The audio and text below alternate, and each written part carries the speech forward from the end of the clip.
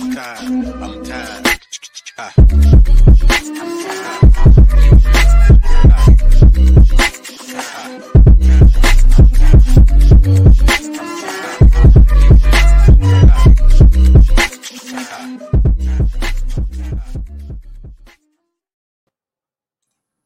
Hello, everyone. You are listening to the Late Morning Program, the number one Hare Krishna podcast in the world. I am so excited to talk with my friend Kesi Mardana Prabhu. Kesi Mardana Prabhu, thank you for joining me. Thank you so much. The goat of Hare Krishna podcast. I feel like I'm walking amongst giants. Oh, come on. So Today, so this is episode 46. We are talking today about the necessity of cows in the post-COVID era. So, amongst other things, we're going to talk about. This is like something that I'm very interested in, and we haven't had any guests come on and speak about that really. So, this is a great opportunity to hear from someone who's doing it right now. Kesi Mardana Prabhu in Pennsylvania is doing it, along with the team at Gita Nagri Farm. So I'd like to hear so much about that whole, how that goes on and everything. But let's just start out with, before that, this weekend we have two podcasts going on. This is a double header today with Kesi Mardana, tomorrow with Kishori Jani at 1 p.m. Eastern. We're at the same time as now. We're going to be talking about Vedic feminism and empowering women in Krishna consciousness. It's going to also be a very fascinating conversation. But let's just get into it. Kesi Mardana, tell me a little bit about your history. Like, how did you come in contact with Krishna consciousness? Yeah, so it was in a place far, far away from any Hare Krishna farm.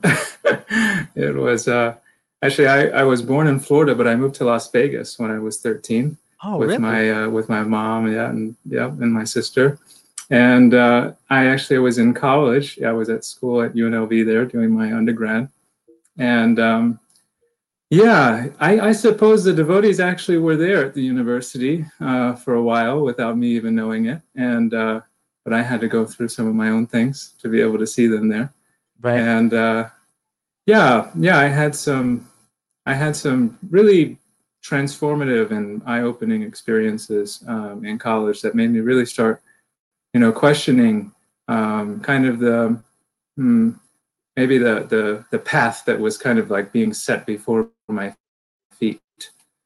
This kind of consumerist, routine and just program that is kind of promoted, even just in our school systems and things like that. The education system is, designed to, help you get a career, to maximize your income and so on.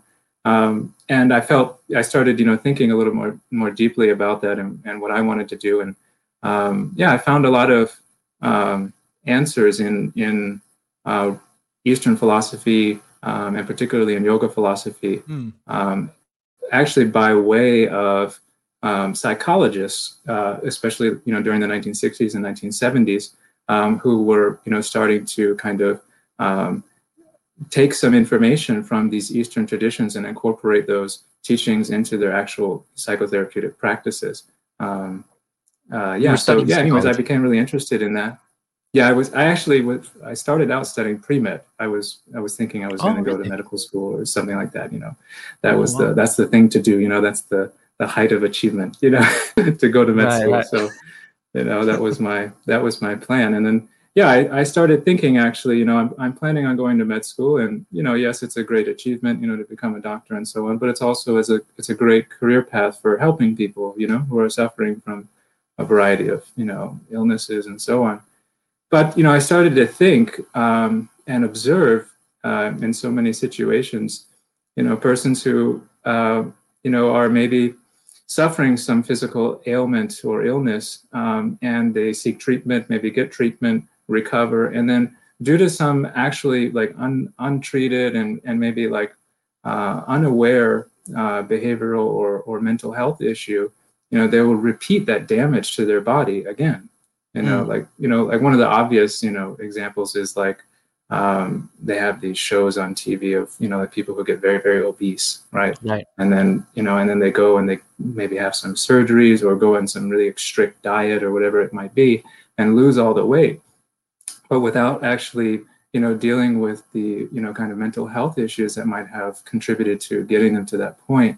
A lot of times they'll actually repeat that same damage to them. So I started thinking about that, and I was like, well, what is actually the deepest way to, really help people and, really, just try to increase the quality of people's lives. And so that's what got me interested in psychology, was like, okay, well, if we can really, try and, treat the underlying, foundational, causes of illness, that will be the best career for me. And so anyways, yeah, I switched my degree and went into psychology. And I found, as anyone else who studied psychology, is that nobody has, a clear answer necessarily. There's no axiomatic or foundational, there's no silver bullet, for mental health issues. We have a lot of different tools. There's a lot of different models to help us understand, trauma and things that people are going through. But I think because there's also a lack of understanding of the self and who we are as, existential creatures, just going through life, that creates a difficulty when treating these very deep and subjective, issues like trauma and so on. So yeah, anyway, so about that time when I started realizing that, I started very much getting deeply into yoga and meditation. And at a certain point in my pursuit, I became very seriously interested in finding a teacher, someone who could really, show me this yoga philosophy in life. I'm reading all these different books and hearing, from all kinds of people. But, I want to see somebody who's actually doing it and who can show me. And so I started trying to expose myself to different spiritual groups, but it was actually a professor in my university, a philosophy professor, who connected me with the Bhakti Yoga Club at our university. And in Las Vegas? In Las Vegas, yeah, at the University of Nevada, Las Vegas, which is literally like a mile and a half from the Strip. You can see the buildings from your classroom. You can see the casinos and the clubs. Amazing. And all that. Yeah, so this very sweet professor of mine, I approached him looking for some sadhu sangha. That's what I was really looking for.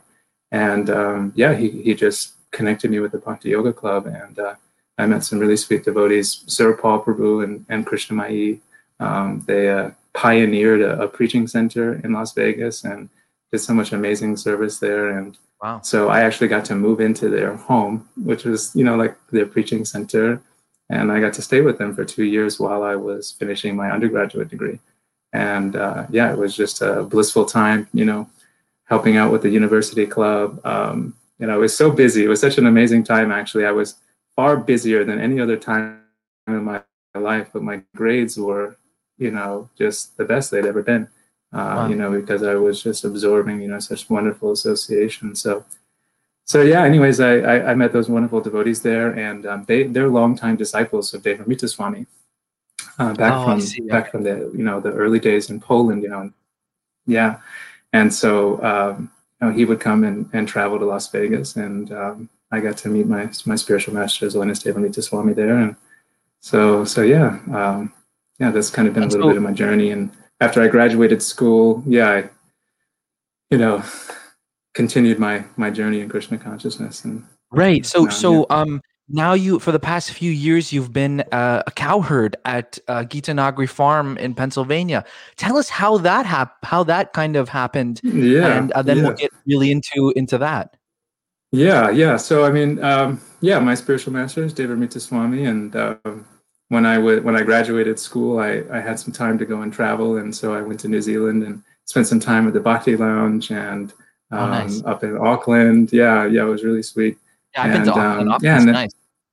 Oh, it's so nice, and their preaching programs are so lively and so enthusiastic, and the people there too are so friendly. It's that was one of the things when I went to New Zealand. I was like, wow, people just like to talk to you. It's like in America, it's like everybody's like, I got something to do, but and the So, but yeah, there while I was there in New Zealand, and he invited me to come and stay at Gitanagri, and I was also pursuing at that time. I was, considering to pursue staying in a brahmachari ashram, and so when I came to Gitanagri, I stayed and put on saffron, and so for 4 years I was a brahmachari at Gitanagri until last year. Wonderful, wonderful. Wow. So tell us a little bit about like cow protection there. So so for people who don't know, Gita Nagri Farm is our kind of like our flagship ISKCON farm in on the East Coast. And they have a dairy that's it supplies milk to subscribers.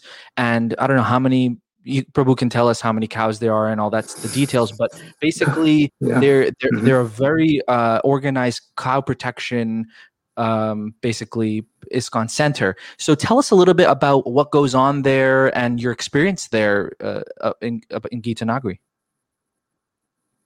Yeah.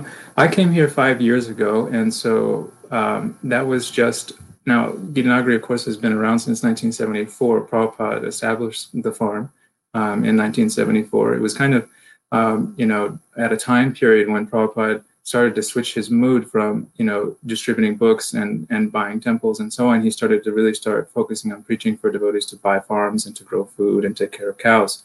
And so in 1974, the devotees from New York City actually bought Gitanagri, and they were looking for a really, nice piece of farmland, like high quality farmland that would be really useful for, providing food for the devotees, because that's what Prabhupada wanted.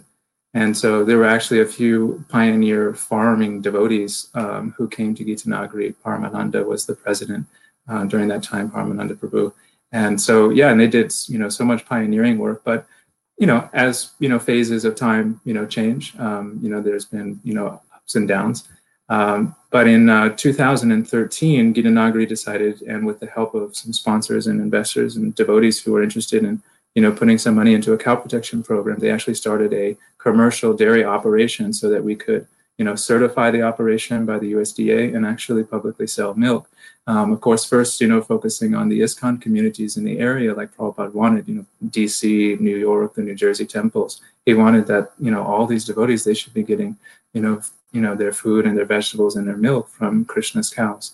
And so my Guru Maharaj Devamrita Swami, really took that, to heart. And so he's really focused on, trying to create an environment here where we can, teach devotees, even who are not coming from agricultural backgrounds like myself. I've practically never stepped foot on a farm before Gitanagri, but we try to create a culture where people can become interested in these things and actually find out that within me, I am actually like, wow, I actually find it really fulfilling to grow vegetables or work with cows and milk cows and do all that stuff. So it's both a center for producing and for providing food for families and so on, and it's also a place for education and for teaching people about this lifestyle, this cow centric and land focused lifestyle. It's naturally very sattvic and healthy. Right. We were talking earlier. I was talking also. I told you I was talking to my wife about how reliant I feel living here in New Jersey on like others. For example, getting food from ShopRite, getting my gas from Shell or whatever, or getting, I have to pay the city for water, sewer, electric, everything, gas. I need to live. Like if any of these went out, like we saw in Texas recently, it's like, it's so like, we're so reliant on others. So let's talk a little bit about like, why is it important, do you think, that we should develop farm communities like this? Because I think it's important because I don't want to be reliant on others in such a deep way, because we see how like tragic and kind of like it's like a calamity like that what happened in Texas and what's happening around the world nowadays. So what's your experience living in Gitanagri and kind of like living I know you're not completely off the grid, but you're like living, the cows are getting milk, you're getting vegetables from the land and all that kind of stuff. So I think I think it's interesting, just as you were saying that, it was something that came to mind is that I think that one thing that maybe our my generation and maybe, you know, folks a little bit older than myself, and certainly younger than myself as well, is that we definitely have become used to, you know, having access and having the right to a lot of different facilities, you know, like we have the right to clean water, and we have the right to, you know, to fresh air, and we have the right to, you know, access to food and grocery stores and so on. Like those are the things, you know, they can't close, you know, when even when there's something crazy going on, because, you know, we're the citizens and we need to access it. But, you know, we also have a responsibility, you know, as human beings and as citizens to, you know, do something, at least some portion of our energy to put forward to actually maintaining, you know, the systems and the knowledge traditions, which can protect us as a community and as a society and even as a species, when, you know, the natural cycles, you know, of time, you know, go on. And, you know, these cycles are going on in a very, you know, grand way, like with the kalpas and, you know, so on. But they're also going on in, you know, they're going on in our life with, you know, the yearly seasons. They're going on with, you know, us, our bodies are aging and dying. And so also our social institutions and things like that, they're also subject to, you know, entropy and to, you know, decaying. So if we outsource, you know, too much of our responsibility, you know, for, you know, maintaining the knowledge of how to grow our own food, how do we provide ourselves with fresh water, how do we educate our children, how do we, you know, all these different, you know, essential, you know, core human, you know, needs and activities, that we may have outsourced them a bit too much. And so I think that it's, you know, kind of a time right now with COVID, you know, and a lot of the restrictions and a lot of the, you know, economic difficulties that that's put on people, as well as the mental health difficulties that that's put on people with, you know, being in cities and being isolated from nature and being isolated from other people as well. It's a, you know, it's a time to reflect, you know, and really think, you know, how is the lifestyle that I'm living, you know, how sustainable is it for myself, for, you know, the future generations. And so I think, you know, we're not doing, you know, everything at Gitanagri. Like you said, we're not like off the grid. You know, we still use, you know, gas and electric, and we're still on the internet and all that kind of stuff. But we're trying to at least maintain this central value of living with cows and taking care of cows, and knowing that from that, having that central activity, so many other things actually will follow from that. That if you have cows at the center, naturally you have to do so many other things. You have to take care of the land. You have to live a sattvic regulated lifestyle, because cows have to be milked, and they have to be milked, you know, whether it's, you know, you're tired or you're not tired, or, you know, whatever it is. And so yeah, I think that, you know, that we've really focused on that, on making the cows the central focus. Of course, the deities, the Radha Damodar, they're Radha Damodar's cows, and we consider it, you know, like our, you know, deepest pleasure and also our deepest responsibility to take care of them, because we know that by doing so, we're also providing ourselves with the best possible lifestyle. I remember when I was talking to you initially, you were saying how, like, you are the devotee of the cows. Can you elaborate? Can you elaborate on that a little? Because every person who I talk to who has cows and have kind of centralized their life around taking care of cows, they speak like this. They speak like they are the cows. They're just in love with the cows. Like, what is it about the cows that makes you like that? Can you explain that? I can try to explain, but Okay. it can only really be experienced. But, you know, the cows are so, you know, it's yeah, they're yeah. Anyways, oh my goodness, how to explain? It's like, yeah, it's almost an ineffable experience. You know, the you know, I'll just talk from, you know, from my experience. Then when I first came here to Gitanagari, a few months after I came here, we had a calf, a little male bull calf was born. His name is Arjuna, and he, anyways, very adorable, you know, little calf. And so in my free time, I just decided to start hanging out with him. And we have these little rope halters, and you can put a rope halter on them and walk them around. And so when his mom would go into the barn to get milked, I would walk him into the barn and put him next to his mom, so he would just hang out there with his mom. And, you know, after doing this day after day, he just kind of naturally learned, and he became like this little, like, you know, like, you know, I don't want to degrade a cow by calling him a puppy, but, you know, he's like, you know, walking along with me, and it was just so, you know, so sweet and adorable. And I would take him out, and, you know, we would run around with him, and so on, and, you know, be there with his mother, and like this. And anyways, we developed, you know, such a relationship. And, you know, as he's grown now he's a massive 2,000 plus pound ox. You know, you develop these relationships with these animals, and you really get a powerful realization that we are all spirit souls, and we're all in different types of bodies, and they're all kinds of shapes and colors and sizes and all that kind of stuff.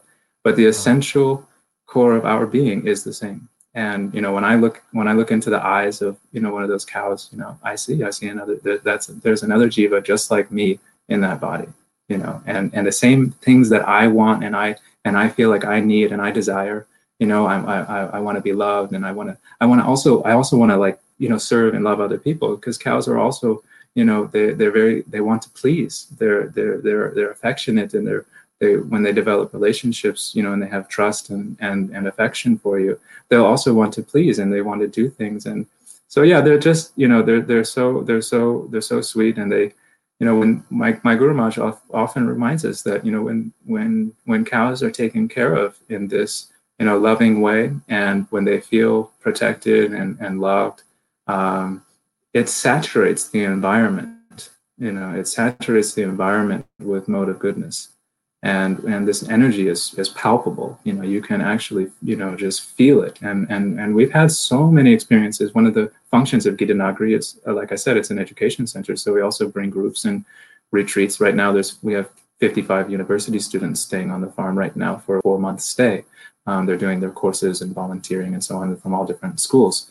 And we have had so many people who come, and just by seeing the cows, I had one really wonderful lady. She told me she had come for a couple of retreats, and I hadn't met her on the first time she came.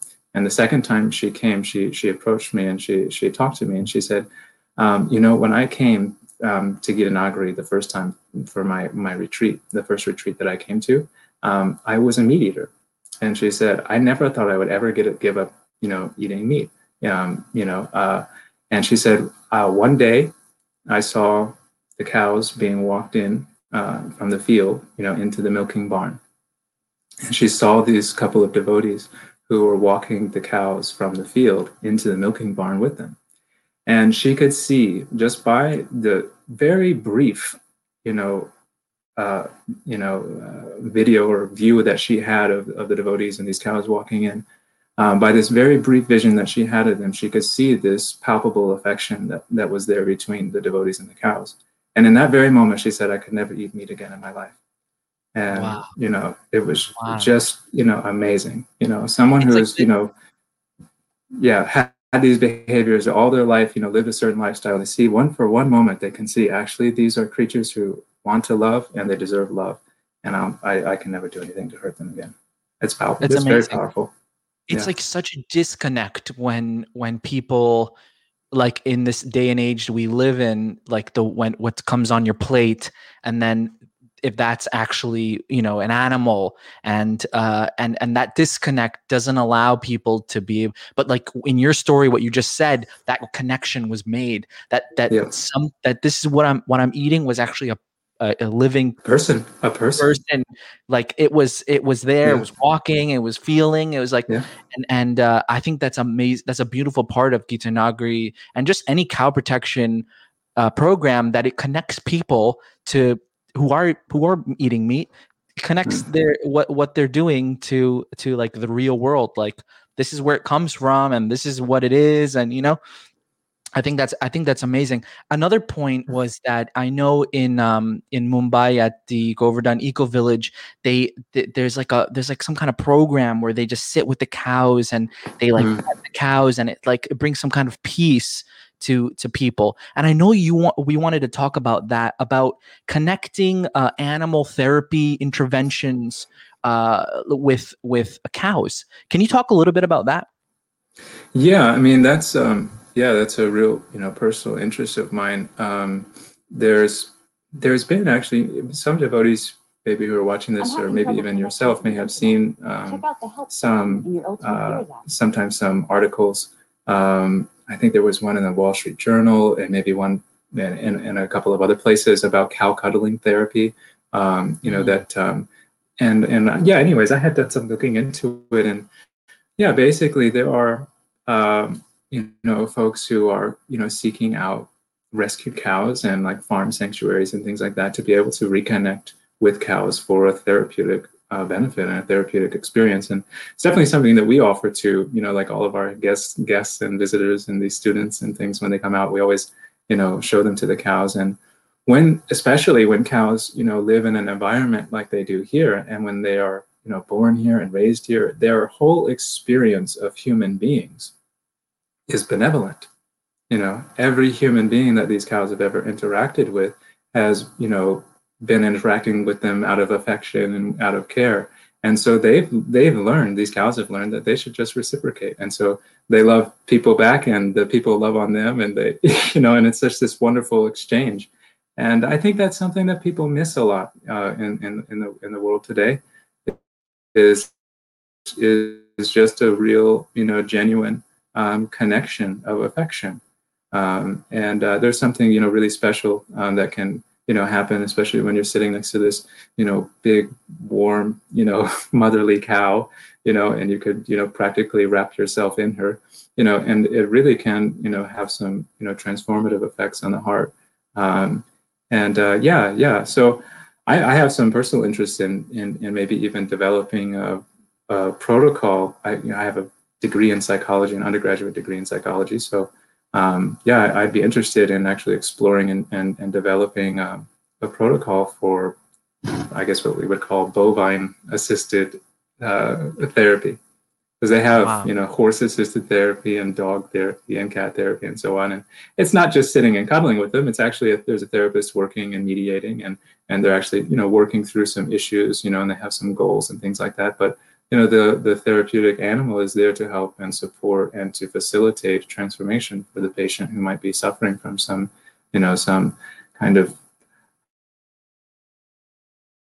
trauma that has been put back in the far reaches of the mind. We can get into that a little bit later. Let's go back to Gita Nagri. Talk a little bit about the working the land part of that. So I understand that is it that you can grow everything, like do you grow grains and like vegetables that you can kind of use throughout the year and like fully live off of that, or is there some things that have to be brought in and things like that? Yeah, Gita Nagri, because we are hosting so many people, and we're not just like feeding ourselves, we are definitely using a lot of outside boga, for the kitchen and things like that.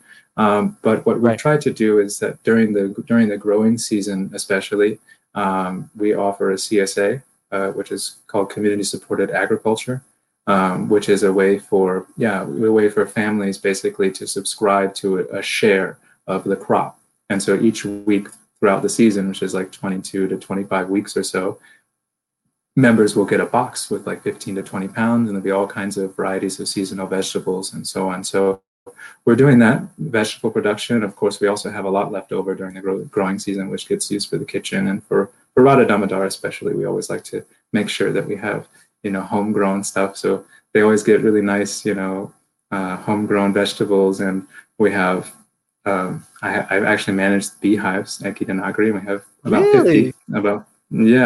So we have 50. we have 50 beehives and produce quite a lot of honey. And so Radha Damodar, they get a really wonderful Maha Abhishek a few times a year. And so it's so pleasing, and it's just so satisfying to be able to bathe the deities with all the milk and milk products from their own cows and honey from their own beehives and things like that. It's extremely satisfying. Yeah. Wow. This is like so inspiring for me. But I could speak honestly. Like, how does someone like me, who I'm so entangled in in right now in living in a suburban area where it's like I have to buy my electricity and my gas and I don't have access to a cow, or I don't have access. I do have land, a little bit of land in the back. We grow things, but it's not like anything like a lot or anything like that. What's your advice to someone like me? Like, how could I work towards, going towards kind of like that self-sufficiency or farming or cow protection? Like, where would I start? Yeah, well, I think there's also some misconceptions about, farming, that you have to like live really, really far away, to go and do farming. But I'm pretty sure that not too far outside of many suburban areas, there are a little bit of more like countryside, kind of areas where there may be properties, maybe 10 acres, 15 acres, small, but enough for you to be able to have a few cows, maybe like, a little more vegetable production, something that maybe you could do as a supplemental income.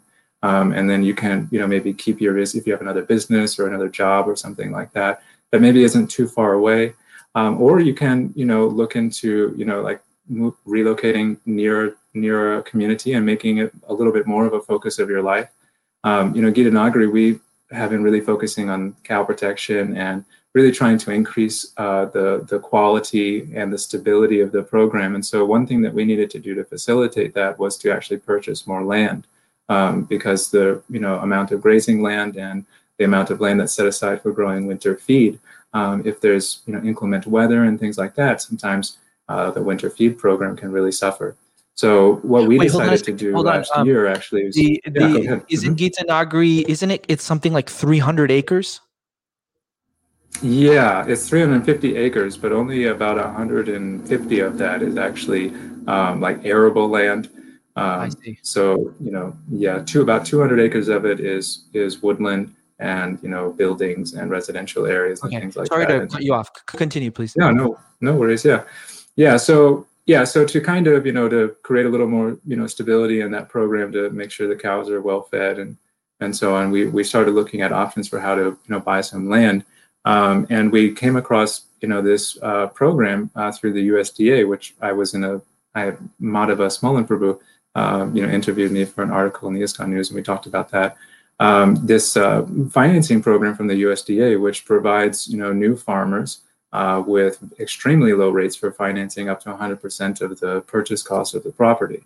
And basically, it's a government program, which we were shocked, to hear that, the government is really, so interested in trying to help support new farmers. It seems that they recognize how big of a problem it is, that like the average age of a farmer in the United States is like approaching 60 years, so young people are not getting interested in food production, at least not in the way that it had been done for like many, many decades. So I think the government is kind of seeing how that's an issue. And so they have this program with the USDA where people can access very low rates of financing for farm properties. And basically, you don't have to only be a farmer, but they want to see that you're living on the property and you're doing some kind of farming, some kind of agriculture there, and you have some prior experience doing that kind of farming that you want to do. It's a really awesome program. I highly recommend it to devotees. Unfortunately, the property that I bought, the houses were in a bit of disrepair, and I kind of underestimated how much of that disrepair was. But fortunately the land is of very high quality use, and so one investor is actually going to purchase it for Gitanagari and just put it in Gitanagari's name. So, but it ends up working out really nice. But yeah, I mean, for devotees, if you're interested in maybe you don't want to do farming full time, or maybe like you're not sure if you're going to be able to fully monetize it in such a way that will sustain you financially. But explore these different options, and it's also a great way to build community. I think living in the country, and one milking cow can produce enough milk for many families, 10 to 20 families. One cow. Oh yeah. Really? Like one of our we have milking cows, Prabhu. They're amazing, these cows. It's all about the love. If you treat them with love and care, they will do amazing things. So we have several cows like this, but one cow in particular, she's famous on our farm, Jackie. She has not had a calf in going on 8 years, and she's producing upwards of 4 to 5 gallons of milk per day. Delicious, That's high quality fantastic. milk. And that's per day. 4 to 5 gallons of milk per day. That's, Wow. So you're talking, 35 gallons of milk a week. If a family uses, 1 to 3 gallons of milk a week, that's 10 families. So, Wow. consider, devotees can consider, it's a wonderful lifestyle. It's so much more fulfilling. It's so much more natural, just even as a human being, to live in connection, intimate connection with nature and with cows and with other animals and with the environment. I think it's so unfortunate that so many people miss out on having any real experience of that, So yeah, I really encourage devotees. It's such a dream of mine to get land and have a cow. I actually looked into the suburban town that I live in right now. I actually called the department of, I don't know what it was. It was a few years ago, and I said, if I wanted a cow, like a pet cow, well, how much? How can I do it? And they're like, well, you're gonna have to have 1 acre per cow or per animal or whatever. So I was like, okay, well, that's not there are properties in this area that are like maybe 2 or 3 acres, and I could have a cow if I wanted to. Yeah, that's amazing. I love that. Yeah. A little bit more about that. So now that you're kind of like out of the role of a monk brahmachari, like what are your future plans now? Like you're going to stay at Gita Nagari and work with the cows, continue to work with the cows? I hope so. I can't imagine my life outside of, being with cows. Wow. But yeah, so I mean, my plan is to, try to, live my life in the way that's going to be the most helpful, according to the, the skills and qualities, that I have. And so, yeah, I mean, I have a lot of, wonderful, intentions of what to do, but sometimes Krishna has a different plan than what your plan is. And I think a lot of devotees probably have that experience. So yeah, sometimes we make our plans and Krishna has his plans, and sometimes it can be a little difficult, going through that experience of trying to understand what it is that Krishna's plan is. And so I had my degree in psychology, my undergraduate degree, and had not really intended, doing much with it. Was considering options of, what I can do as far as a farming lifestyle, maybe keeping bees as a business, is something that I could certainly do. Yeah, it's a great source of income. Unfortunately, though, we had a really tragic loss in our community some weeks ago in January. My good friend committed suicide, Isha, and so that's been a real difficult experience, I think, for everyone. Yeah, I think something that has been really pressing on me is the need to address the growing crisis of mental health. I'd like to somehow be able to be of service to the community of devotees in that way. So I've been considering and making some plans and consulting and trying to see what it is that will be for the best for Krishna's plan. And so it seems like graduate school is on the rise for me.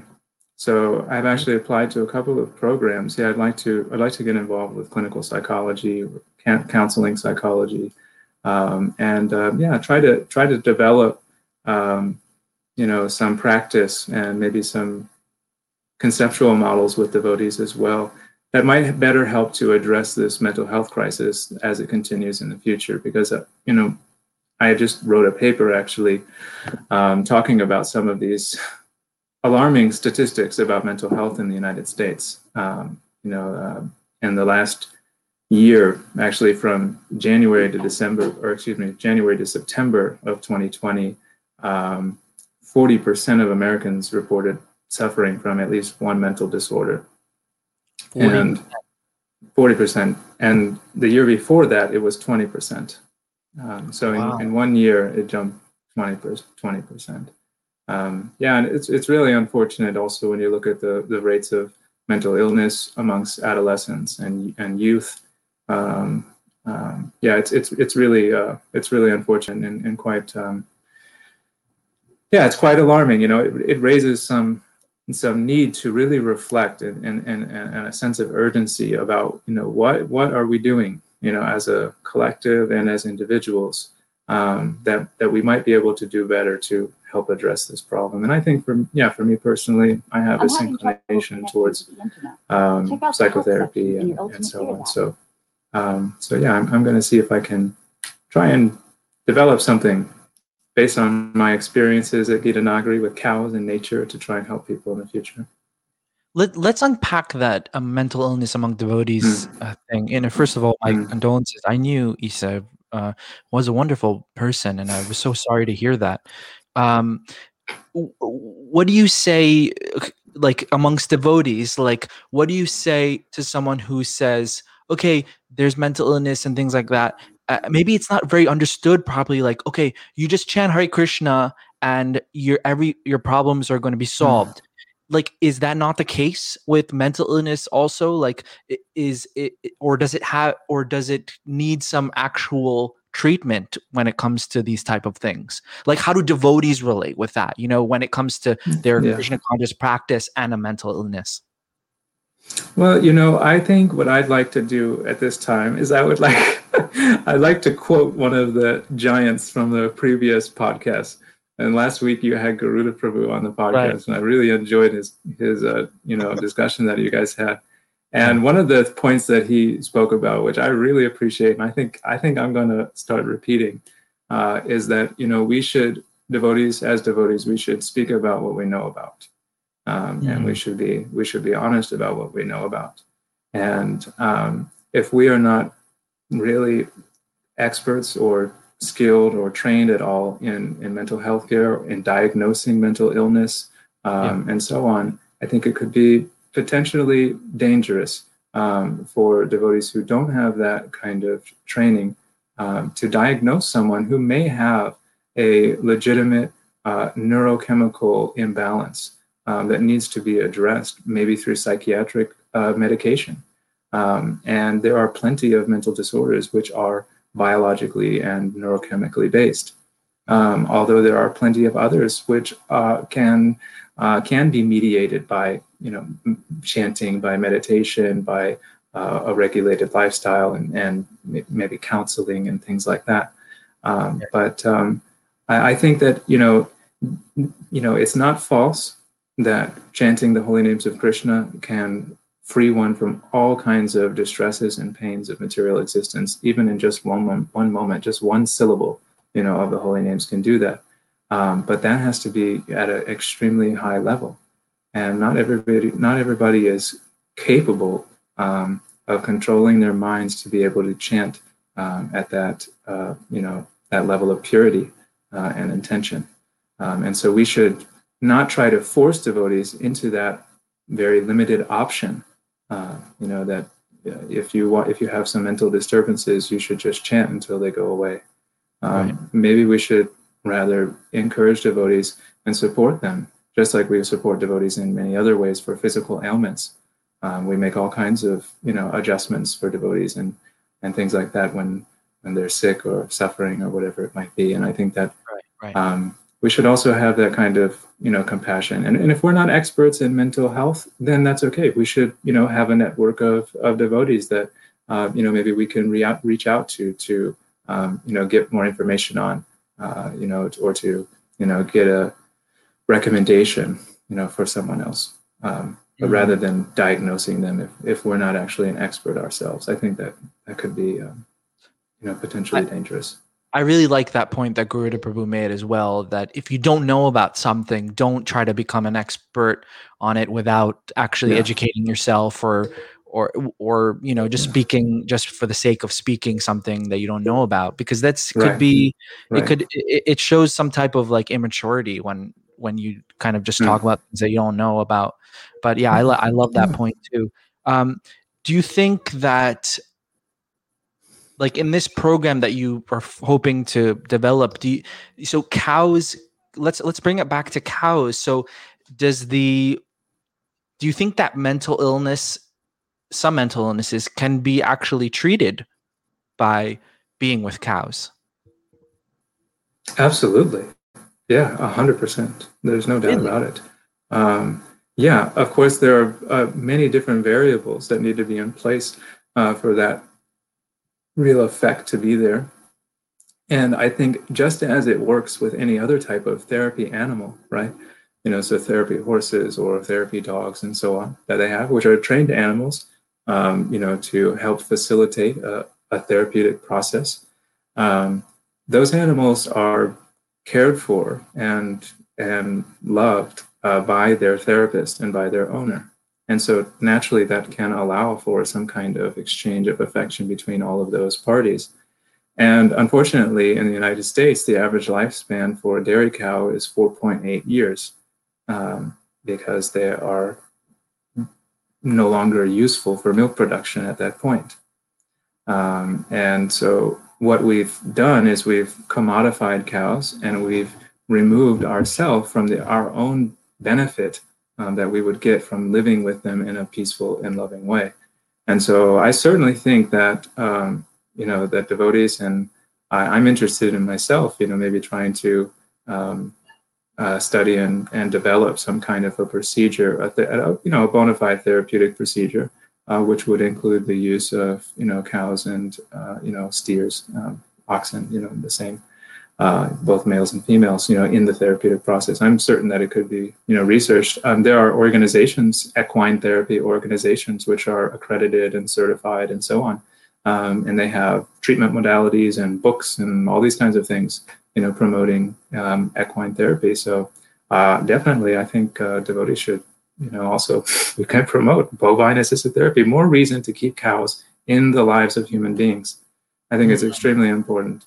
It comes back also to this point of living in touch with nature, living harmoniously and close with nature. And when you have cows, that naturally, forces you to have so many other things along with it, which are necessary for a, progressive and, fulfilling human life, I think. Yeah. It's very interesting what you said, that to bring cows back into because it's so disconnected. We're so disconnected as a society from cows, And cows are ubiquitous. Cows are, held, in very, very high esteem. It's, throughout African culture. In many places in Africa, cows are, seen as like, currency. They're never slaughtered. Especially, from decades ago, things are obviously degrading continually. But, right. I have friends who are devotees who, are born in Africa, and they tell me about these things. This culture of cow protection and of valuing cows goes very, very deep in human civilization. And I think it also has a lot to do with what Prabhupada, also said. Prabhupada's books, he's always often, repeating this, that, drinking milk, it nourishes the finer tissues of the brain. And, I think for a long time, I'd read these things and like, finer tissues of the brain, it's not so scientific. Like, where's this, where's the, what tissue exactly? Which tissue is it? I want to know. And so I have this challenging mood in me. But, there are devotees, actually, I know devotees that I've been staying with, actually, who has done years of research actually into the scientific reasonings of why nutrients within milk are so important for brain function, specifically a fatty acid called DHA. I don't want to spill the beans too much because this is this devotee's, work. This is what he does. Right. But I will highly recommend, if you really want to, get somebody on your podcast to talk about, milk and the finer tissues of the brain and all that, this devotee would blow your mind. But basically, there's a nutrient in milk called DHA, and milk is the only real land source of DHA for human beings. And DHA is this compound which scientists have shown actually comprises 25 to 40% of our brain matter. Wow. So the literal weight of our brain is built by this compound, which is really only found in the tips of grasses, varieties of grasses, and it's also found in algae in the sea. And so the cows are harvesting the DHA and putting it in their milk and feeding it, and we are, actually, becoming nourished. And I think it also comes down to, if things go haywire, right? If things collapse, just look at what's happening in Texas right now. Their electrical grid is, potentially nearing total collapse, and all these things. If you need to, provide you and your family with food in a local system, the only way that you're ever going to have a full diet, vegetarian full diet, and be completely healthy, you have to have a cow. There's just no way around it. I'm sorry to all the vegans, but if you're going to be a vegetarian and you want to live a local diet where you don't bring in food from other places, you will have to have a cow, nutritionally. Wow. So It's very interesting how much, it's admirable that you're trying to bring cows back into the picture and show examples from history as well. Like you're saying, in Africa, they don't, years ago they didn't slaughter them because they thought of it as a very valuable. It's not just a Hindu thing. It's not just a Vaishnav thing. It's a ubiquitous understanding of this importance of cows, and that they can be, on every habitable continent, there are varieties of cows that can survive there, and that humans can take care of and incorporate into their life. Of course, it has to be done in a proper way, but yeah. Right. I want to make a little confession about something that relates to cows. When I was trying to get a job some years ago, I wasn't able to get a job. Like I would go into interviews and I wasn't able to do it. So a friend of mine told me, "Have you thought of making a donation to the cows?" And I was like, "No, well, why? Why?" He said, "If you make a donation to the cows, you will get a return like you won't imagine." And I was like, "Really? Like, should I do that?" Like, okay, let me just try do that. So I went on this interview. I was like in the last round of interviews. and I was like, okay, I'm gonna give like $108 to Gita Nagri. So or I must have been careful, I was or something. I made this donation. Okay, and I got the job. Okay, I got the job. Big deal. Like it's just it's just coincidence or something. Sure, just chance. Just chance. Just chance, right? But listen to this. I did that for like the next 4 jobs, and I got the job every single time to make the donation. And my devotee, who was a good friend of mine, said, "There you go. You give donation to the cows.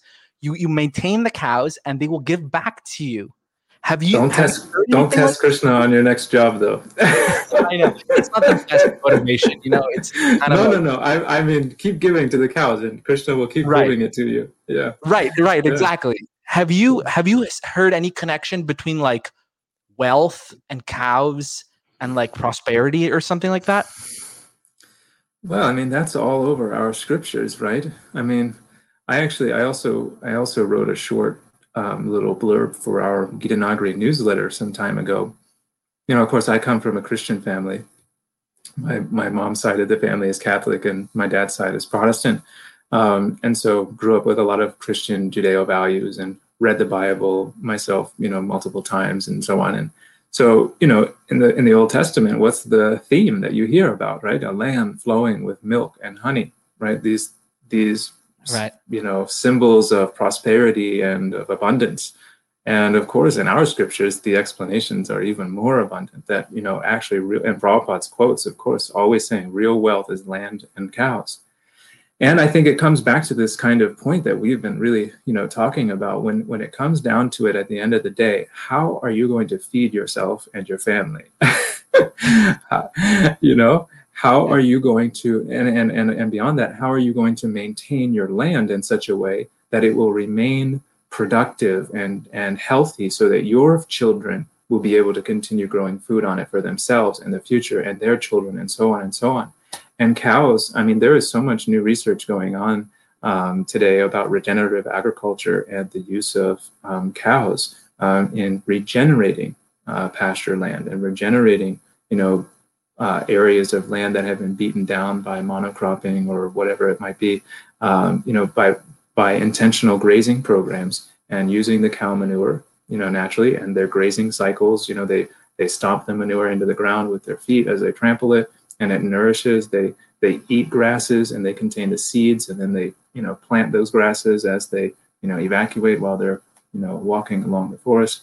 So I think it's that's something that's definitely become very clear to me in my time at Gita Nagari, that actually real wealth is definitely in land and having cows, and being able to have a if it's not a full sense of sustainability and self-sufficiency, it's a very lofty goal. It's full self-sufficiency and so on. And it may not be very practical except in a few rare circumstances.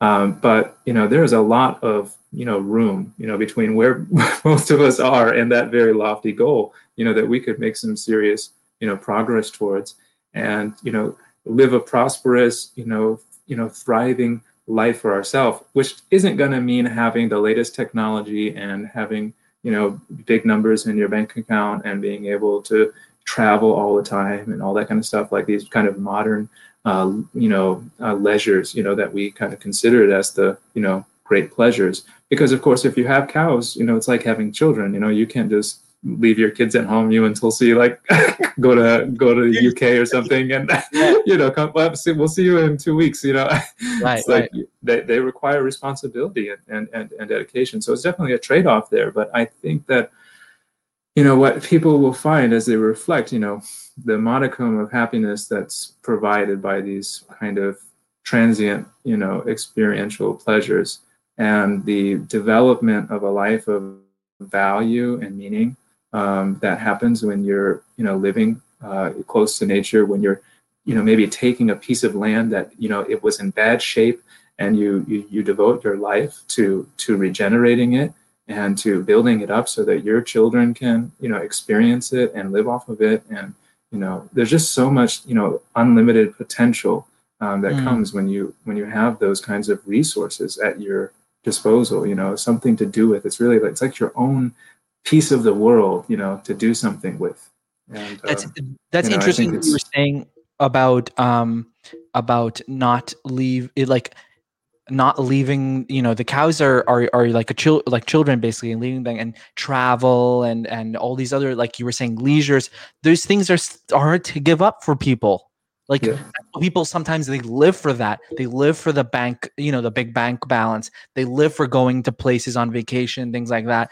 But this type of life that you're speaking of is a very different type of life, and it seems like it will not be realistic for a lot of people. But it is, in the mode of goodness, I would say, so much more than just trying to you work for some percentage of your life for a paycheck. You're trading your time for money, essentially. And so living on a farm or farming or that kind of lifestyle, I would say I would say that's, in my opinion, superior, because you are actually working for your own existence and the existence of your family. You're working the land, you're working the cows and things like that. I find that so attractive, to be honest. For someone who's been working a 9-to-5 job since like 2012, I find that extremely attractive, because I mean, my wife tells me, you wouldn't be able to do it. You can't run a farm or anything. You get tired, just sitting at a desk all day. But I think it's worth a shot. I would love to do it. And it's inspiring to hear what you're saying regarding that. It's in this day and age where people are so distracted, people are so mentally disturbed and everything. This kind of very agrarian lifestyle is attractive, and I think people are becoming more and more attractive as time goes on. Yeah, and I don't think everybody has to go and be a big farmer. You don't have to go out and be and make it your income source even to go and be a big farmer. But I tell you what, the square footage of a house in Tuaco, New Jersey, the price per square foot, compared to what it is in Juniata County, Pennsylvania, in an area where there are other devotees who are farming and are taking care of cows. There maybe you can find a way to. What I'm interested in is, not that everybody has to go out and be a farmer, because that's not for everybody. It's laborious. It's a very laborious, work to do that. And it's not everybody has even the physical capacity, just to do that. What to speak of the financial capacity to start it up, and you have to invest, and the profit margins are very low, and all that kind of stuff. So, but what we might be able to do is develop, like, a more of a village concept, that there are devotees. We're living in this area. We have, a temple and deities that we're all devoted to. And there are devotees who farm. Some devotees have their little project where they're growing, some varieties of vegetables. Some devotees have a few cows and they're providing some, milk for the community, and and all those kinds of things. And maybe there's a devotee who practices mental health care or whatever it might be, who also lives in, so on and so on. And you can build this village, concept, where we're working towards something local and communal, but at the same time, we have our individual space, we have our families, we have our property, and that kind of thing, and therefore our independence as well. So, I think that, this is not only something that devotees, are looking at and should be looking at, but I think people in general, especially the way that things have gone over the course of the last, 12 to 18 months, prices in the countryside are going up, property prices and things like that. People are understanding that, just like you're thinking about now, that, what, I don't feel as secure as I feel, living in the city. I don't feel that my access to food and water and community and so on is as secure as I thought it was. And so, it's a really, nice opportunity, like I said, to see there's a big spectrum between, what we might be doing right now and, full self-sufficiency off the grid and all that. Not everybody has to go and do that, but there might be something that you can do. Maybe you just maybe your backyard, you just grow some tomatoes in your backyard and let your kids experience what it's like, to plant seeds in the ground and grow vegetables and then cook them. That's awesome. Like, that's so great. So it's not an all or nothing thing at all. But these kinds of activities, which are not artificial. I think we've become a little bit too used to interfacing with synthetic environments, and there's actually been quite a bit of research on what people call nature deficit disorder, which is basically children and people living their lives in separation from nature, not having interaction with the natural environment, with other animals and so on, just living in this very artificial world. It causes problems, all kinds of problems, and sometimes people don't realize it until they're older. So I think it's really important to remember that we're human beings. We're a part of nature. Like, Krishna designed us to exist in a harmonious, non-antagonistic way, with the environment in which we exist. So. Wow. I was listening. I heard a conversation by Srila Prabhupada. I was reading it, and devotees were asking him about this very thing, like, what is the solution? And he was talking about localization, like you were saying, like, it should be like, I don't have to, like, he was giving the example of when people work, like he was saying how one person, he goes to the office and the office is like 3 hours airplane away, and he goes there and he comes back, and his children doesn't know who they're asking their mother, who is this man who leaves, who leaves before I go to sleep, right, before I wake up home, after I go to bed, and then he was saying how the currency should be grains, because grains are something like tangible and real and really valuable too if you get hungry. Like, you can't eat like these dollars or these like gold. Gold is also a currency in the olden times as well, but grains is like a real currency. And he was talking about localization, that if you want to go see your friend, you don't go like 5 hours away to go see your friend. You just go down the street with your ox cart, and there's your friend.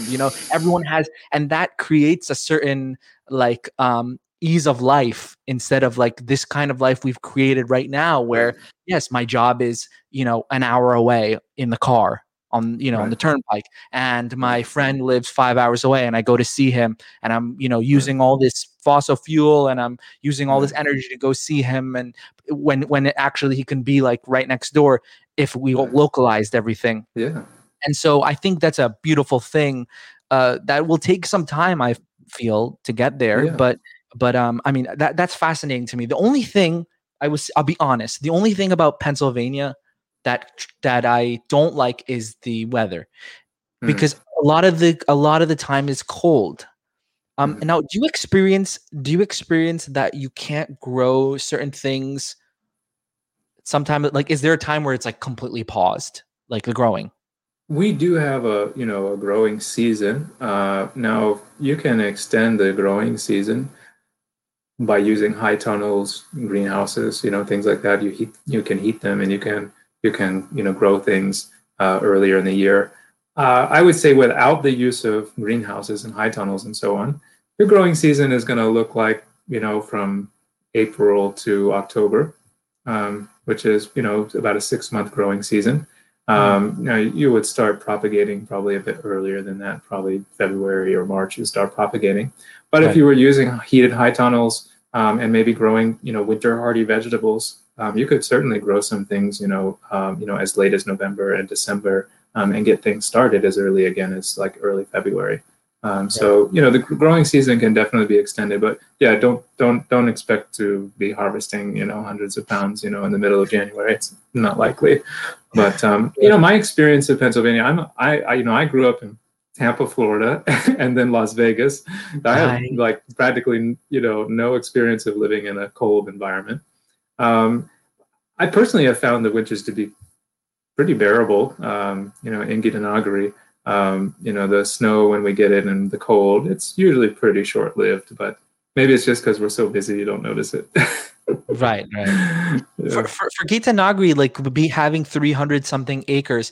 I know you're not like the highest up manager there, but I think maybe like, could you speak maybe to like, what if someone wanted to come there, like someone like me, and I'm like, okay, I don't want to live with like, for lack of better phrase, like someone breathing down my neck and telling me what to do. Could I like buy like 10 or 20 acres from Gitanagi and be like, okay, I'm just going to live in the farm, but I'm just going to live here. I'm going to get to do my own thing because I bought this land from you because you got so much land. Like 300 something acres is so much. Is that a possibility, or is that, or does that not work like maybe with ISKCON bylaws or something like that? Well, yeah, I mean, the shortest answer is no, it's not possible because of ISKCON bylaws. There's been, back in the day, actually, Gitanagari used to be 700 acres. Really? So it would actually gotten, kind of parceled off, during some difficult times, I think, in previous decades. Yeah, and so I think that, the GBC kind of made that resolution that, okay, no more selling ISKCON property. If you buy ISKCON property, you can't sell it anymore. So I don't think that option would necessarily like work, but I think there are plenty of options. I mean, if you just wanted to buy 10 acres, nearby Gitanagari, I'm sure you can find somewhere. There are properties, that go up. Yeah, of course, it's a, population is less condensed, so there's less parcels, so properties don't go for sale as often. But if you made it an intention, maybe that within like 3 years, I'd like to start transitioning, to this, kind of place or whatever it might be. I'm sure that you could, keep an eye on, properties and see what comes up and find something that would work for you. Otherwise, Gitanagari has, different options for, devotees who want to stay and like live and serve full time. But if you're wanting to buy your own little parcel, which I think is definitely the best idea, there are so many beautiful little properties that come up, perfect for like a homestead environment, and oftentimes like they already have structures on them, that maybe have a little cow shed or something like that, so you might even find something that's ready to go for what you need. Yeah, I'm sorry to my listeners. I'm just taking advantage of Kesi Mardana for this time here. Well, I used to be a real estate agent too, you know, so I can. Really? Yeah. That's awesome. Another question. What about water? Like, I'm just thinking about the things that I rely on for other people. Like, what about water? Like, is there like, would you like dig a well, or how does that work? Like, when you want to do Yeah. it self-sufficiently?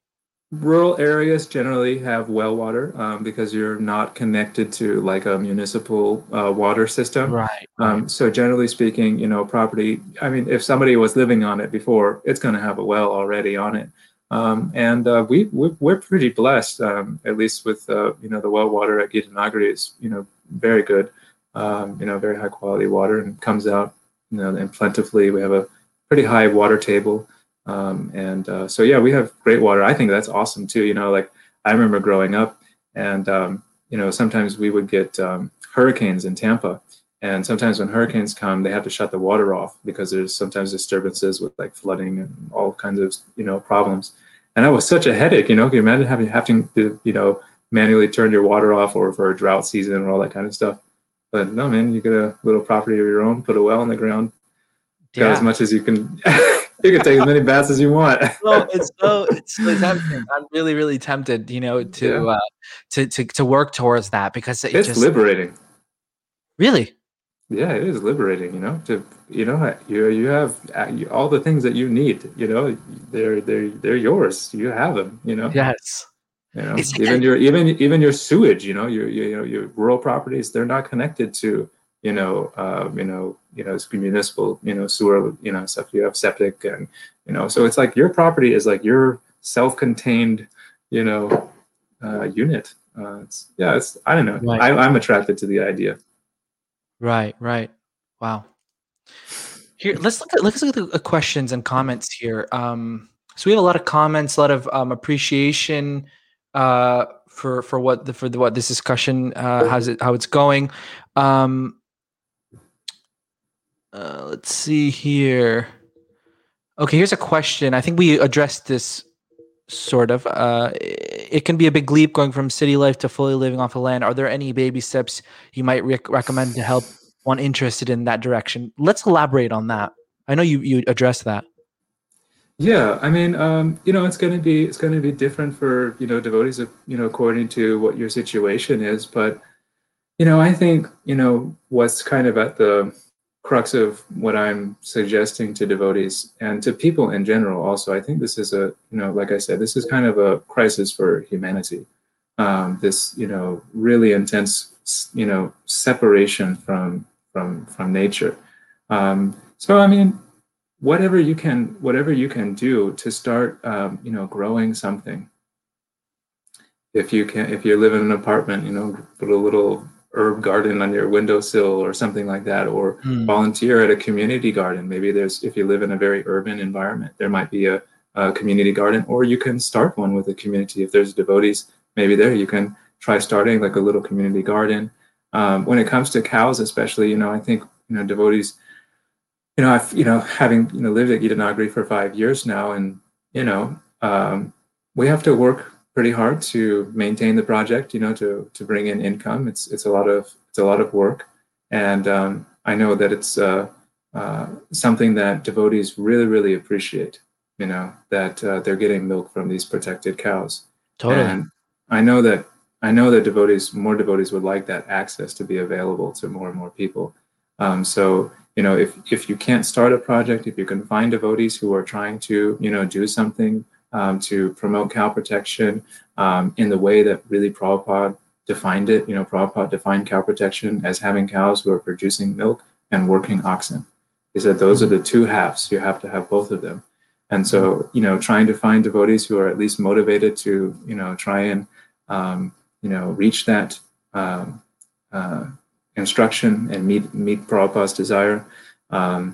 There's so many different ways devotees are just introducing a bit more of nature in their life, of growing their own food and so on, and maybe make a plan for yourself if it's not something that you can do right now or within the next couple of years, but maybe 10 years from now it might be a possibility, you know, and set an intention that, you know what, that actually I do see the value of maybe simplifying my life a little bit and even reducing some of the leisures and modern conveniences that I might have to access the, greater value of, living off the land and being connected to the land.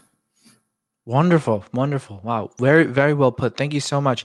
Here's our friend Patrika. Of course, it's liberating. What do you think we are doing? This is exactly. Patrika Prabhu. For those of you who don't know Patrika Prabhu, he actually has done this USDA buying property, like as well as Kesi Mardana Prabhu. Yeah, you got to have him on. He's done it in Wisconsin. He has 3 boys. He lives there with his wife, and he has 4 or 5 cows. He grows a lot of things. You can follow him on Facebook. He has a farm page as well, I believe. Maybe you can put it in the comments, Patrika Prabhu. But he does it. It's amazing. I love it. I keep bugging him. Put more posts online about you working with the cows and you growing stuff, and we would love to see it because it's very inspiring. So big shout out there. What to speak of with his children? How valuable of an experience that is. For the children. I can only imagine. How they're going to reminisce about their childhood. In 25 years from now, and think about how valuable it was that their family saw to bring cows and living off the land into their life and do something different. He was telling me he has so much milk he doesn't even know what to do with it. How much milk can you turn into paneer and freeze? I got too much. That is so amazing. That's like real wealth, and I think that's just fantastic. What's more wealthy for a devotee than just having freezers full of paneer?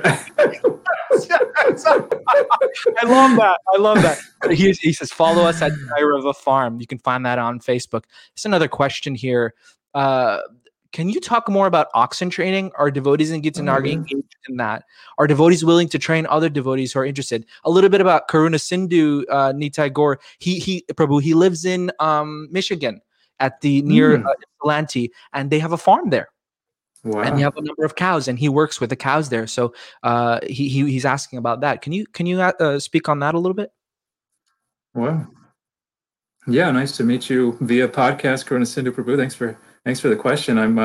I'm glad you asked it, actually, because that's my main service. One of my main services at the farm is actually training the oxen and working with them.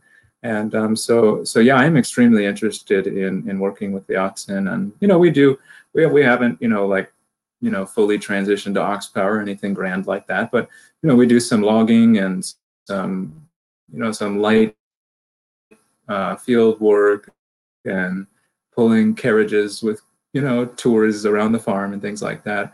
I have a very solid grasp of the fundamentals of ox training and also the psychology behind animal training and animal behavior in general.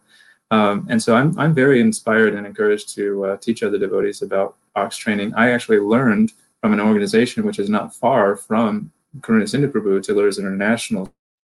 So, if you don't want to come all the way to Pennsylvania, Kalamazoo is not too far away from Ypsilanti. And they have a really nice program for training oxen there. I was, at least if the, people who are running the program are the same as those when I went there. But I was very, pleasantly surprised at how, compassionate and, gentle they were with the animals, and very consistent and very methodical program.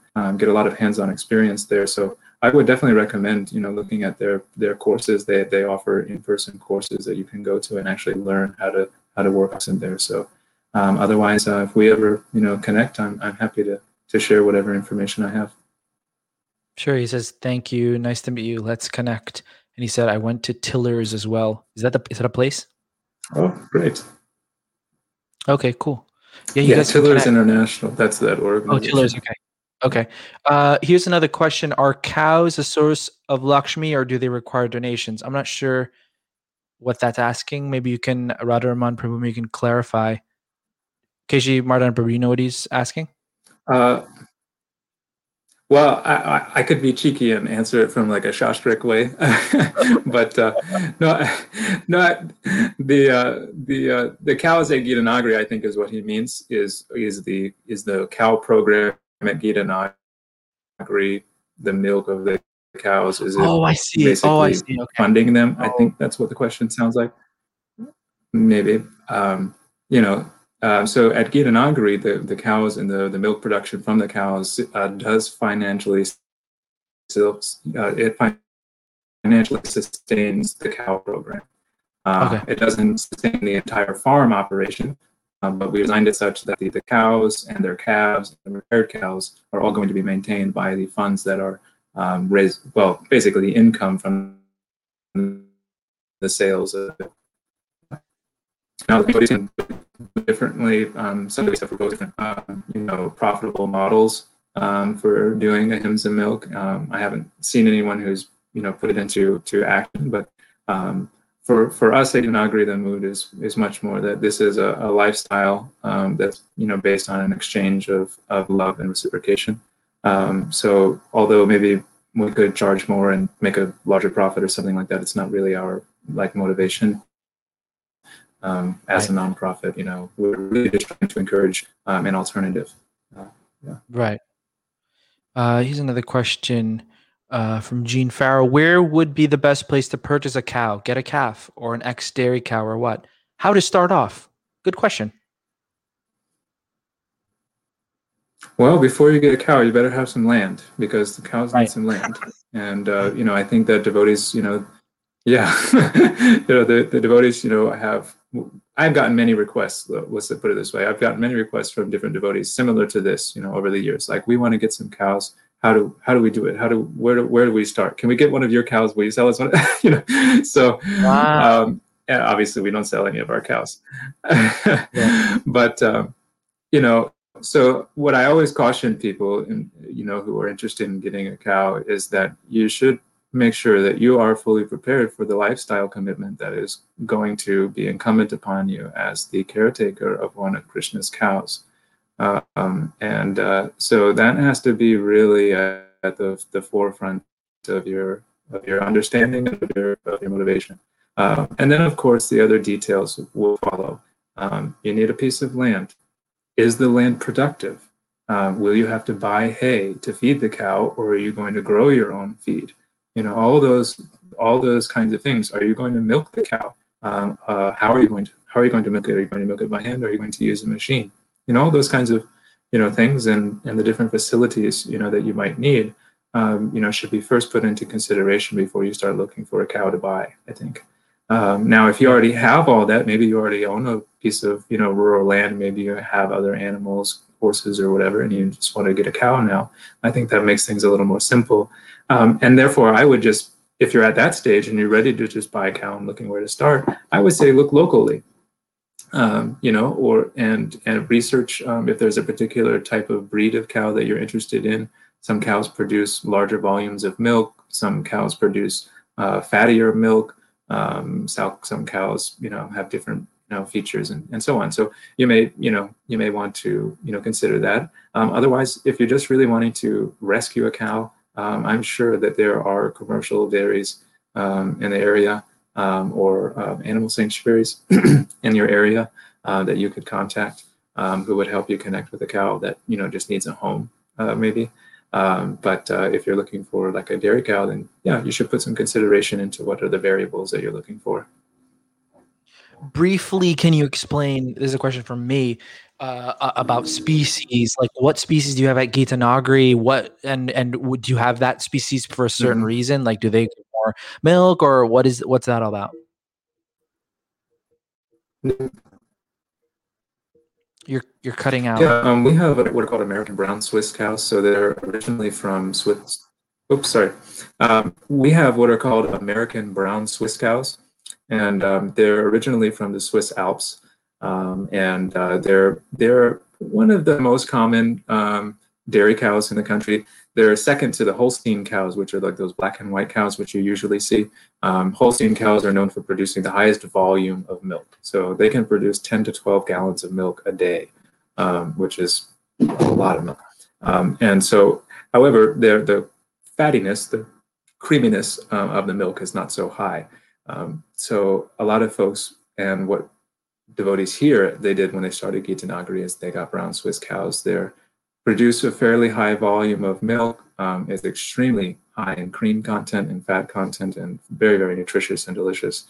And the brown Swiss cows are also very docile very affectionate and very easy to work with. I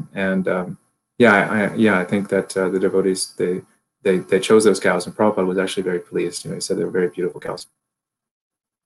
And what is this thing that people say about like A1, A2 and all this stuff? I've heard devotees say things like, "Oh, these American cows are not like what they're not the cows that we are meant to protect or something like that. They're meant to protect only these Desi cows that have like the hump on their back and things like that." Like, let's talk a little bit about that. Like, Prabhupada is the one who kind of like established cow protection in Vrindavan initially with that one cow they had whose name was like Kali or something like that, and it was also a black like Swiss cow or something like that. But can you speak a little bit about that, like the type of milk?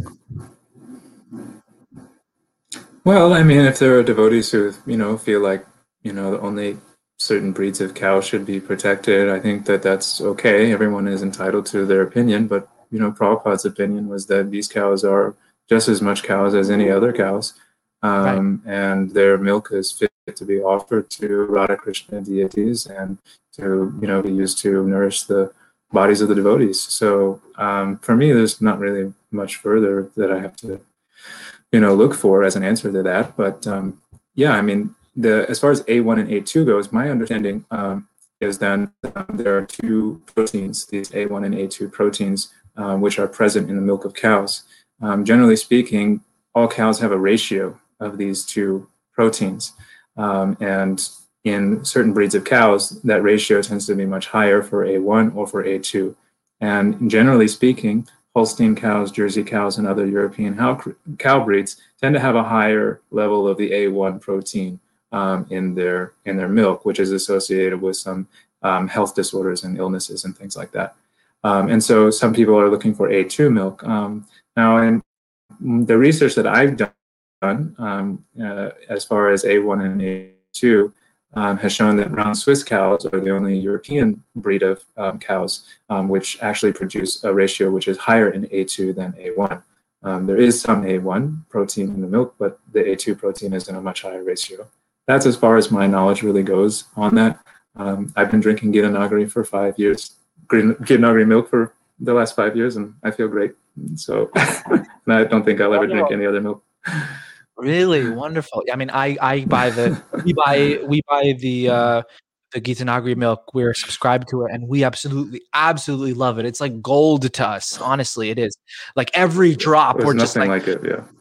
There is nothing like it. Devotees who are listening, try to get your hands on some kind of ahimsa milk and just like see the difference. It's amazing.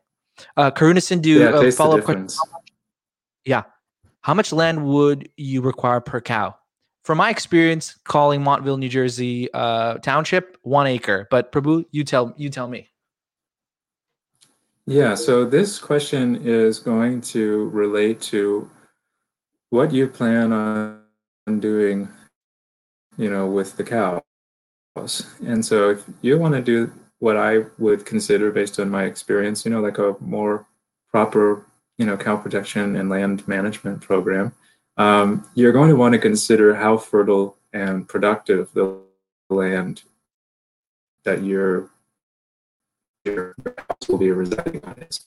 And you should contact your local, if you're in the United States, you'll have a USDA Natural Resources Conservation Service office somewhere in your area, probably in your county or something like that, especially if you're in a farm kind of area. And they can actually help you to determine, based on the soil type of your land, they can help you draw up a soil map so you can actually understand, about what kind of yield you can expect from that parcel of land. And, based on the yield, you're going to be able to determine a little bit more accurately how many cows you could put on that land. Now, that being said, the 1 acre per cow, I think, is a little misleading. I think that that's probably what your local governance requires. That's their minimum. Right. But I don't think that actually 1 acre per cow in many places is going to be sufficient to actually, be a sustainable program, a long-term program. We're finding, at Gitanagari, although the recommendation for our area is also about like that 1 to 1.5 acres per cow. But we're seeing that actually with, the frequency of inclement weather and droughts and things like that, it's much better to have a bit more of a buffer, and so, 2.5 to 3 acres per cow, maybe more, it might be more suitable, depending on how productive the land is there. So you should do all that, that research and work with the NRCS. They're very interested in helping farmers to build a more sustainable land management program to avoid the long-term effects of improper farming practices and so on. Wow, fantastic. I was just thinking when you were speaking how when I come to pick up the milk for the temple, sometimes I just look out into the hills and I see the cows walk. And the sun is there and a beautiful blue Pennsylvania sky. And I just like, this is so nourishing, so much better than suburban or city. It's like you can actually practice Krishna consciousness peacefully and your mind is just so peaceful and tranquil. It's just like, I'm just thinking about it. I'm feeling tranquil. Yeah. Like it's You can come and you can just sit, you can just sit and you have this panoramic view that will just fill your soul, and it's completely free. It's completely beautiful. free. Amazing. Yeah. Here's another question. Do you, I assume that he said, do you sell or do you actually create milk products like ghee and other product, cow urine, and also cow dung for yagyas? Do you produce that at Yeah. Gitanagari? We produce a variety of milk products. For sale, we only produce whole milk products. So we do like whole milk cheeses and whole milk, fluid milk, of course, and yogurt. To produce cream products like ghee and butter and cream itself requires a bit more equipment, which is unfortunately very expensive, as most equipment for small farms is like practically impossible to find because small farms are becoming extinct. So those pieces of equipment that you would need for small batches of, cream and so on are difficult to find. So we only do those whole milk products, except for the deities. We make small batches of butter and ghee for the deities. Oh, really? That's really cool. And cow dung we do too. Cow dung. Cow dung we also do. We sell cow dung patties as well. Oh, very nice. Yeah. Okay. Do you hire workers? Are you able to maintain the program with volunteer devotional service? Thank you for all the inspiring projects that you have been working on. Yeah, I'm not really in the human resources department at Gitanagari. So if you're interested in, maybe some kind of an employment opportunity, I would definitely say, to reach out. You can connect with me, and I can connect you with the right person. As far as how we're doing the program right now, we have a blend. We have a blend mostly of volunteer, devotees, residents, and also we have quite a large workforce of volunteer university students who are also helping out with a variety of things on the farm. So yeah, we're doing all right in that way, but we do have also opportunities for devotees who maybe need some financial support. So reach out and we'll see if there's something that can work for everyone. Thank you. Okay, I don't want to be one who brings negative topic, but I did hear that Geetsanaga milk was more supported by non-devotees than devotees just because the milk is a bit more expensive. I'm mentioning it because if it is true, I think it is a good time to mention that helping devotees who are taking care of cows and paying a little bit more for the milk, that is ahimsa, is very important. I guess she's asking for clarification. Is this true or not? I don't think that the numbers would break down that way. The majority of our milk is being sent to the regional ISKCON communities. That's what I thought. Yeah. Yeah. So I don't know the exact numbers, to be quite honest, because it's not my portfolio. But I would say definitely the majority of the milk is going to regional ISKCON centers like New Jersey and DC and the Bhakti Center and so on. But yeah, we try to also, focus on first providing milk to the devotees in the devotee communities, because that's also what Prabhupada's vision was. Right. Zebu cows versus Western cows as ahimsa dairy cows. I believe we addressed this, that it's either. Yeah, I don't know if, anyways, I'm not sure about Zebu cows so much. I don't know if those are milked very often. But I don't know if he's asking for a hierarchy or what. I think the hierarchy is ahimsa first, and then whatever is going to be the best for your situation. If you're maybe maybe you have access to, Indian cows who don't produce very much milk because their production is significantly less, but they're also smaller and they consume less resources. So maybe you don't need a cow who, produces 5 or 7 gallons of milk per day. Maybe you just need a couple liters a day. And so in that situation, maybe a Desi cow or, one of these smaller cows would be better for you. Right. Do you think as a herd animal, a single cow would be happy to live by itself? Good question.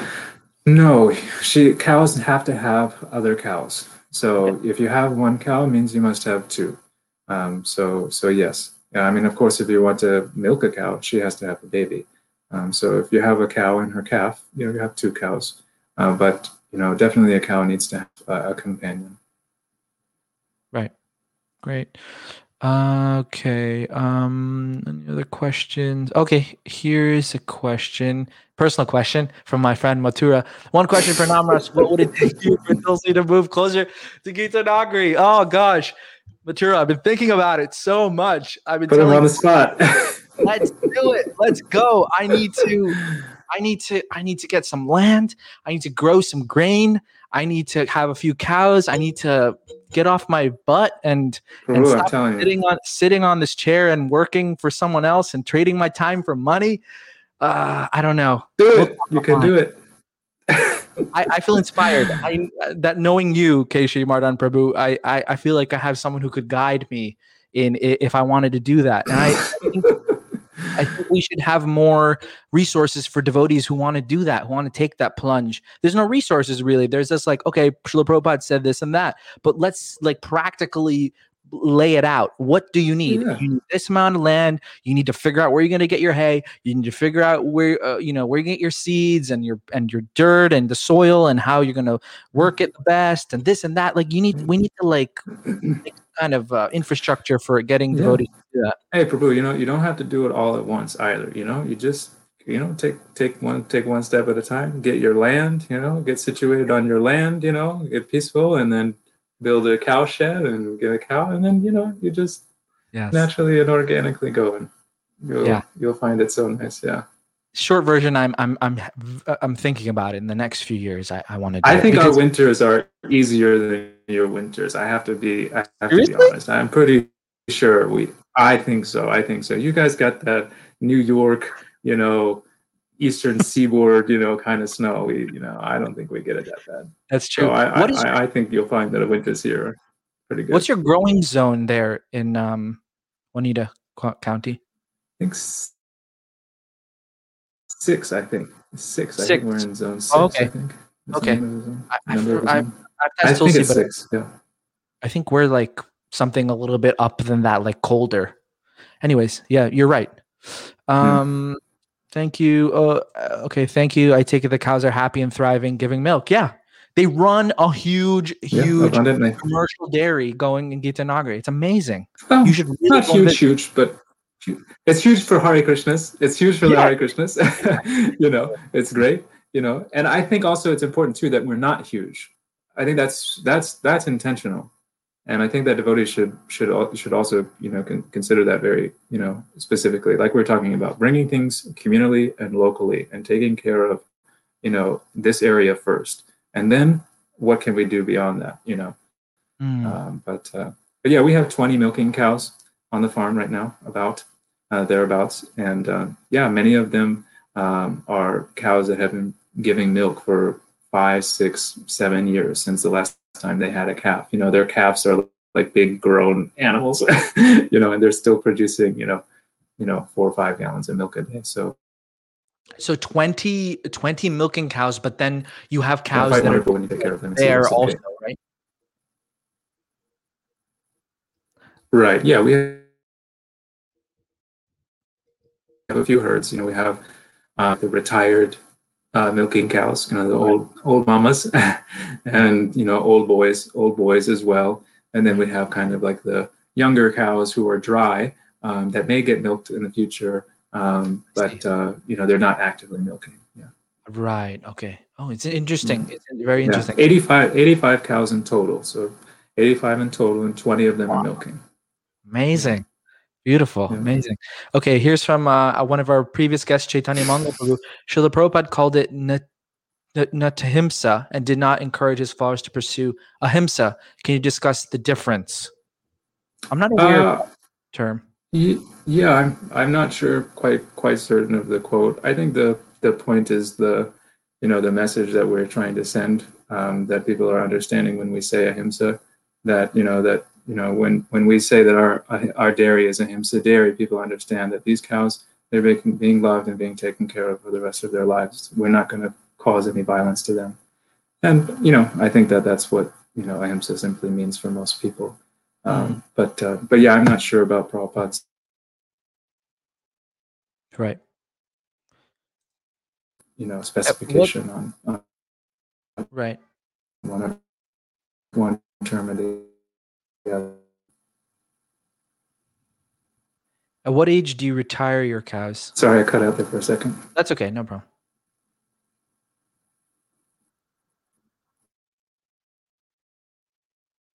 So retiring cows is dependent on the cows.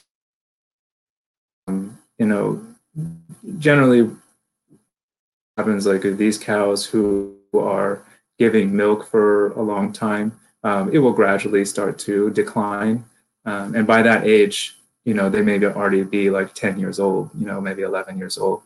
So at that point, after that lactation cycle is over, they'll just retire, and live peacefully. I think the oldest cow in our milking herd is probably 9 years old or 10 years old.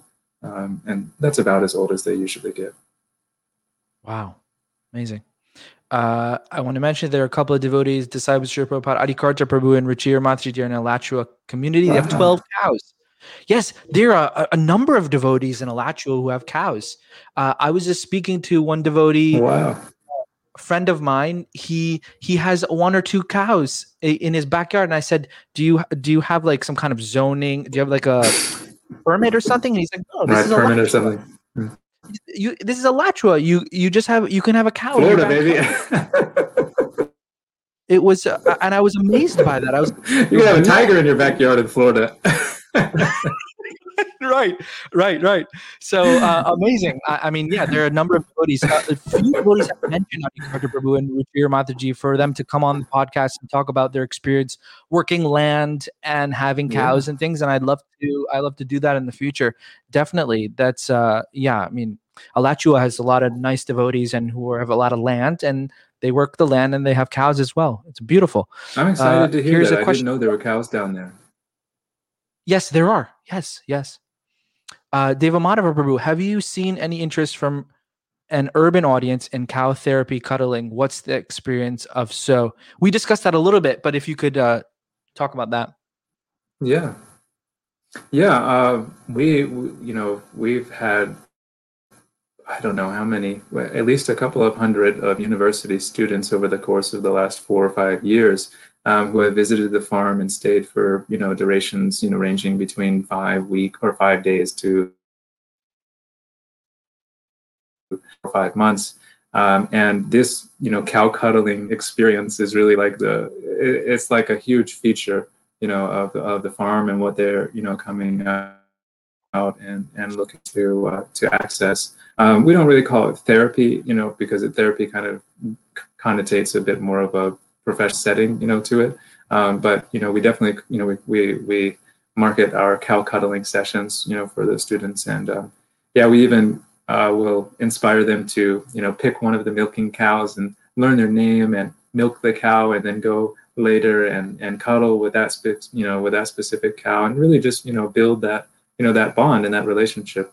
And people feel so satisfied, and a very warm experience, getting to meet one of these cows. I think most people, they don't have experience of animals, especially so large as cows. They used to like a small cat or something like that, and cuddling a cat or something like that. But you go up, you got a 1,500-pound cow, and you can just wrap your arms around it. It's quite a wonderful experience for people.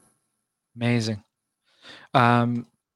Thank you for addressing the Ahimsa and Ahimsa topic. I encourage devotees to take the time to study Srila Prabhupada's teachings on the topics and differences. It's an important distinction. Thank you, Chaitanya Manga Prabhu. If you have the time, can you please perhaps put the quote or where you found that in the comments? That would be great. revisit that later. Thank you, Prabhu. Appreciate that. There's a devotee dairy farm near the ISKCON temple in Seattle also. Believe it or not, a lot of places, a lot of temples have a little farm nearby.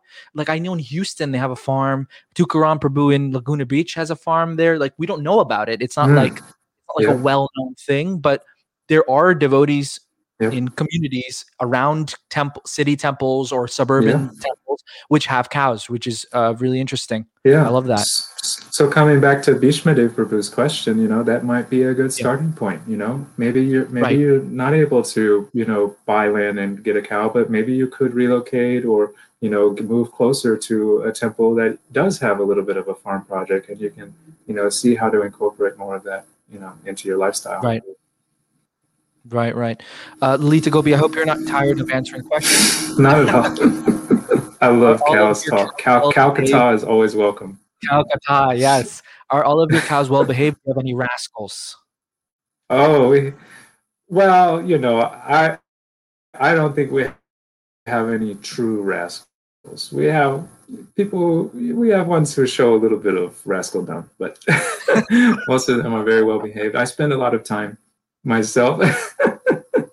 I spend a lot of time myself, you know, working with especially the younger ones. If you can work with them from a young age and get them used to human interaction and help them to understand, like, you know, the do's and don'ts around people. You know that humans, they don't like when I touch my horns, you know, to them, so I shouldn't do that. You know, so we teach them those kinds of things, you know, especially from a young age. And then they generally understand, you know, as they grow older, that the people, they take care of us, so we should be nice. Right. Well, very nice. Okay, Chaitanya Mangal Prabhu said, yeah, he's going to post that in the comments. Yudhishthir Prabhu, another fantastic interview. Thank you both. Thank you, Prabhu, for listening. Kalachandji Farm in Dallas. Dallas is a farm too. Amazing. Wonderful. So, Lalita Gopi Prabhu is one of the main cowherds in New Vrindavan, the Mataji who is asking the questions I assume he's talking about. Wow, very nice. Thank you for listening. Thank you for listening and commenting. The original Appreciate home it. of cow protection in the United States. Yes. Amazing. So, Kesi Mardana Prabhu, thank you so much for coming on. Appreciate all your time and coming to talk about cows. This was a fascinating discussion. I personally felt very educated in it because it's something I'm striving towards. And it was a little selfish in asking some of the questions, but I think people got a lot out of it. If you have any concluding statements, like what do you want to leave our listeners with? Well, you know, don't let your life pass you by without having enough cows in your life. You know, that's the only thing I could say.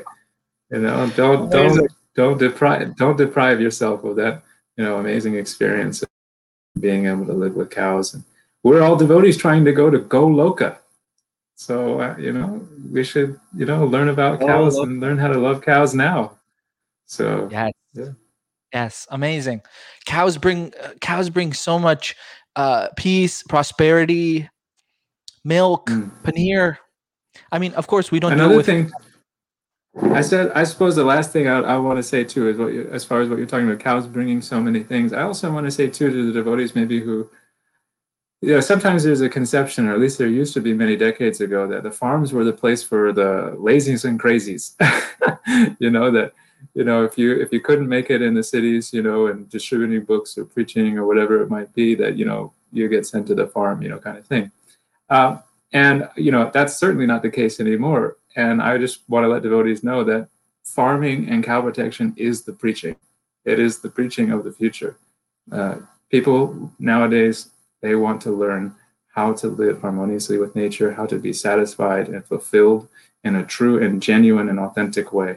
And I think that we have a wonderful opportunity as devotees representing Prabhupada's teachings to showcase, you know, that, you know, wonderful pinnacle of human life and satisfaction, which is, you know, living with cows and living with the land. So, yeah, I think devotees, Namras Prabhu, be fired up. I am fired up. I'm so fired up. Thank you so much. This was very informative, educational, inspiring, and I hope a lot of devotees think about who don't have any interaction with the cows. Try to get some interaction. You'll see a difference. You will change your life. It will change your life. Money back. Yes. Thank you so much. So that's episode 46 with Kesi Mardana Prabhu. Kesi Mardana Prabhu, stay on. I'm going to just do the outro, but stay online. Thank you so much, Nam. I appreciate it. Yeah, no problem. Tomorrow we're having Kishori Johnny come on. So tune in for that. Thank you so much, everyone. Appreciate it. Hari Bol. Krishna, Hare Krishna, Krishna Krishna, Hare Hare.